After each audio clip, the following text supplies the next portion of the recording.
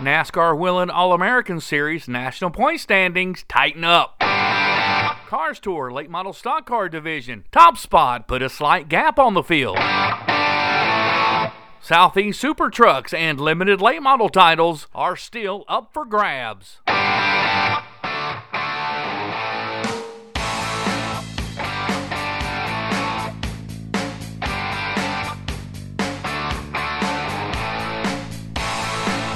This is your race weekend wrap-up on Race22.com. Friday night, July 12th, Anderson Motor Speedway. Twin 40-lappers for the late models. 10 cars on hand. Ashton Higgins was the winner in race number 1. Nolan Pope finished second. Luke Sorrow finished third. Jacob Hefner finished fourth. Kenneth Heaton finished fifth. Race number 2, Jacob Hefner was your winner. R.A. Brown finished second. Kenneth Heaton finished third. Ashton Higgins finished fourth. And Luke Sorrow finished fifth.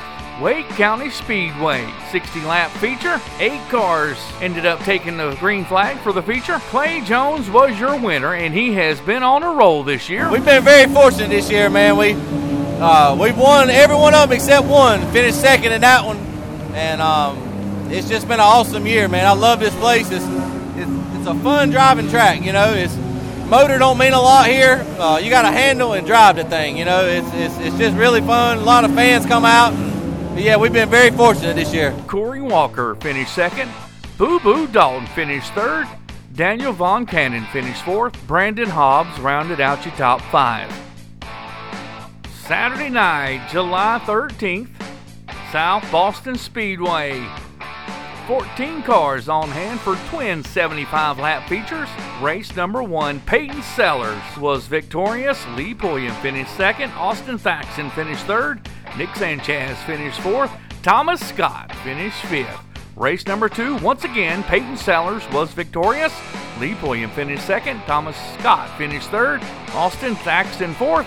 And Jeb Burton rounded out the top 5. Another racetrack running twin races. Dominion Raceway with twin 60-lap features, 18 cars on hand. Philip Morris trying to chase down Peyton Sellers for that national title, was winner in race number 1 over Tyler Hughes, finished second. Doug Barnes finished third. Sergio Pena finished fourth. Davey Callahan rounded out your top 5. Race number 2 at Dominion, Philip Morris once again your winner. Doug Barnes finished second. Tyler Hughes finished third. Alex Brock finished fourth. And Timmy Phipps rounded out your top 5. Motor Mile Speedway, twin 50s on hand, 16 cars on the grounds. Mike Looney was your winner in race number 1. Chris Van Dyke finished second. Kyle Dudley finished third. Max McLaughlin finished fourth. Nick Williams finished fifth. Mike Looney once again finished first in this race number 2. Gage Painter, moving over from the Hickory Motor Speedway, finished second. Max McLaughlin finished third. Chris Van Dyke finished fourth. Kyle Dudley finished fifth. Mike Looney, I think that's his first time ever sweeping twin 50s at the Motor Mile Speedway. I mean, I've never swept twins.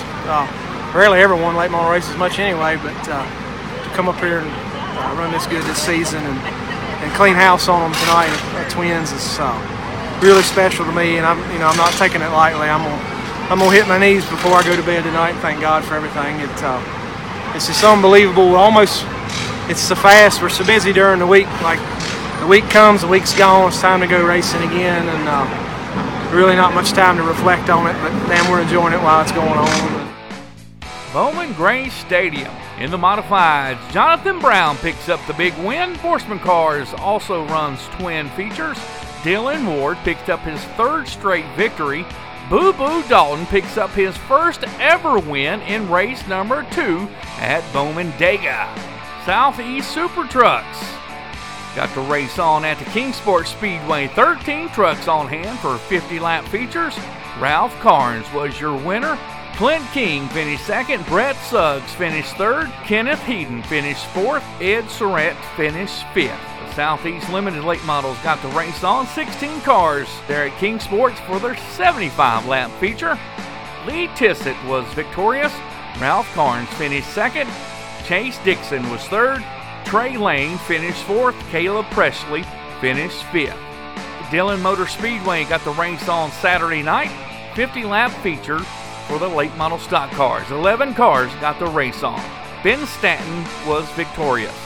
Jake Von Cannon was second. Everett Lucas was third. Jason Clark was fourth. Lucas Williams was fifth. Hickory Motor Speedway also ran twin races. 9 late model stock cars on the ground for twin 40-lap features. Chris Hudspeth was victorious in race number 1. Thomas Bean finished second in race number 1. Connor Mosack finished third. Gracie Trotter finished fourth. Chris Honeycutt finished fifth in race number 1. Race number 2, Nolan Pope got the victory. Thomas Bean once again finished second. Chris Hudspeth finished third in race number 2. Gracie Trotter finished fourth. And Connor Mosack finished fifth in race number 2 at the Hickory Motor Speedway. And the big race of the week, the Cars Tour Late Model Stock Car Division at Bobby Watson's Carteret County Speedway. There on the North Carolina coast. Beautiful facility. The Solid Rock Carriers Crystal Coast 125. Josh Berry was victorious over Deke McCaskill, finished second. Sammy Smith finished third, started shotgun on the field. Lane Riggs finished fourth. And Justin Carroll rounded out your top 5. And as for Josh, his strategy was to stay in third, so on the restarts, he would stay on the bottom and to keep that track position on the bottom of the track. We just tried to kind of ride it out in third, and that way we could stay on the bottom for a restart, and around halfway or so, I guess, we were able to get the lead or get around lane and then get the lead from Chad and kind of control the race from there. On the bottom up front is a pretty good advantage on the restarts, and we were able to get a little bit of a gap and kind of get away from the cars as they raced each other. So we were just in the right spot at the right time there at the end. And we capitalized on it in the race. We had a much better race car this time, I think, than last year. So we were able to stay turning the whole race and was really able to capitalize on it there at the end. And of course, there'll be much discussion about the big crash that took out several contenders late in the race. That included Bobby McCarty, Brandon Pierce, and several others. Deke McCaskill did continue on after the crash and finished second. But you could obviously hear the dejection in his voice as I spoke with him, and he did say his spotter did let him know that Riggs was to his outside. Well, we were coming off a 2 when it all kind of started.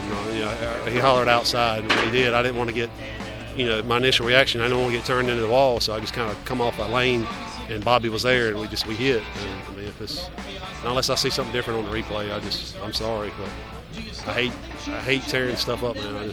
I can't even enjoy this finish right here. It's just how I am, I know what it takes to put these cars back together. When Bobby poked his head inside the window, what did he say to you? He was definitely upset. He was under me, and he, he definitely feels like I turned down on him. And like I said, I did make that turn, but I thought Lane was on my outside, and I just made that initial little turn, man. And it's such a tight racetrack, man. You're gonna tear things up like that. It's just unfortunate, man. I hate it. We shouldn't be have to race like this. Had opportunity to talk to Bobby McCarty. He said no more Mr. Nice Guy, and possibly lost of respect to several competitors. Out of all the guys that we raced with out here, I respected Deke McCaskill more than anything, and I can't say that no more. I don't know what he was thinking, if the spotter said anything. I know my spotter couldn't tell what happened once we got in the corner because there's nowhere tall enough here. You really need 2 spotters. So I just don't know, man. It's frustrating. Our guys busted their tails off, and we drove a really smart race, and we was there at the end when it counted. And I was just being the nice guy. I kept going lower and lower and lower, and trying to make sure I didn't tear nothing up. But I can assure you, next time I'll just go on and fence them, and we can talk about it after the race. I'm tired of my stuff getting tore up, and I'm just supposed to be okay with it, and it's okay for everybody else to do it. But at this point, if you touch a panel on that 22 car, I don't care how soft or easy it is, it's not going to be good after that. So if you're going to bump me, you better be able to hold on, because I'm going to bump you back. I can promise them that. Well, that's it for this episode of Race Weekend Wrap Up on Race22.com. Until next week, we'll see you at the races.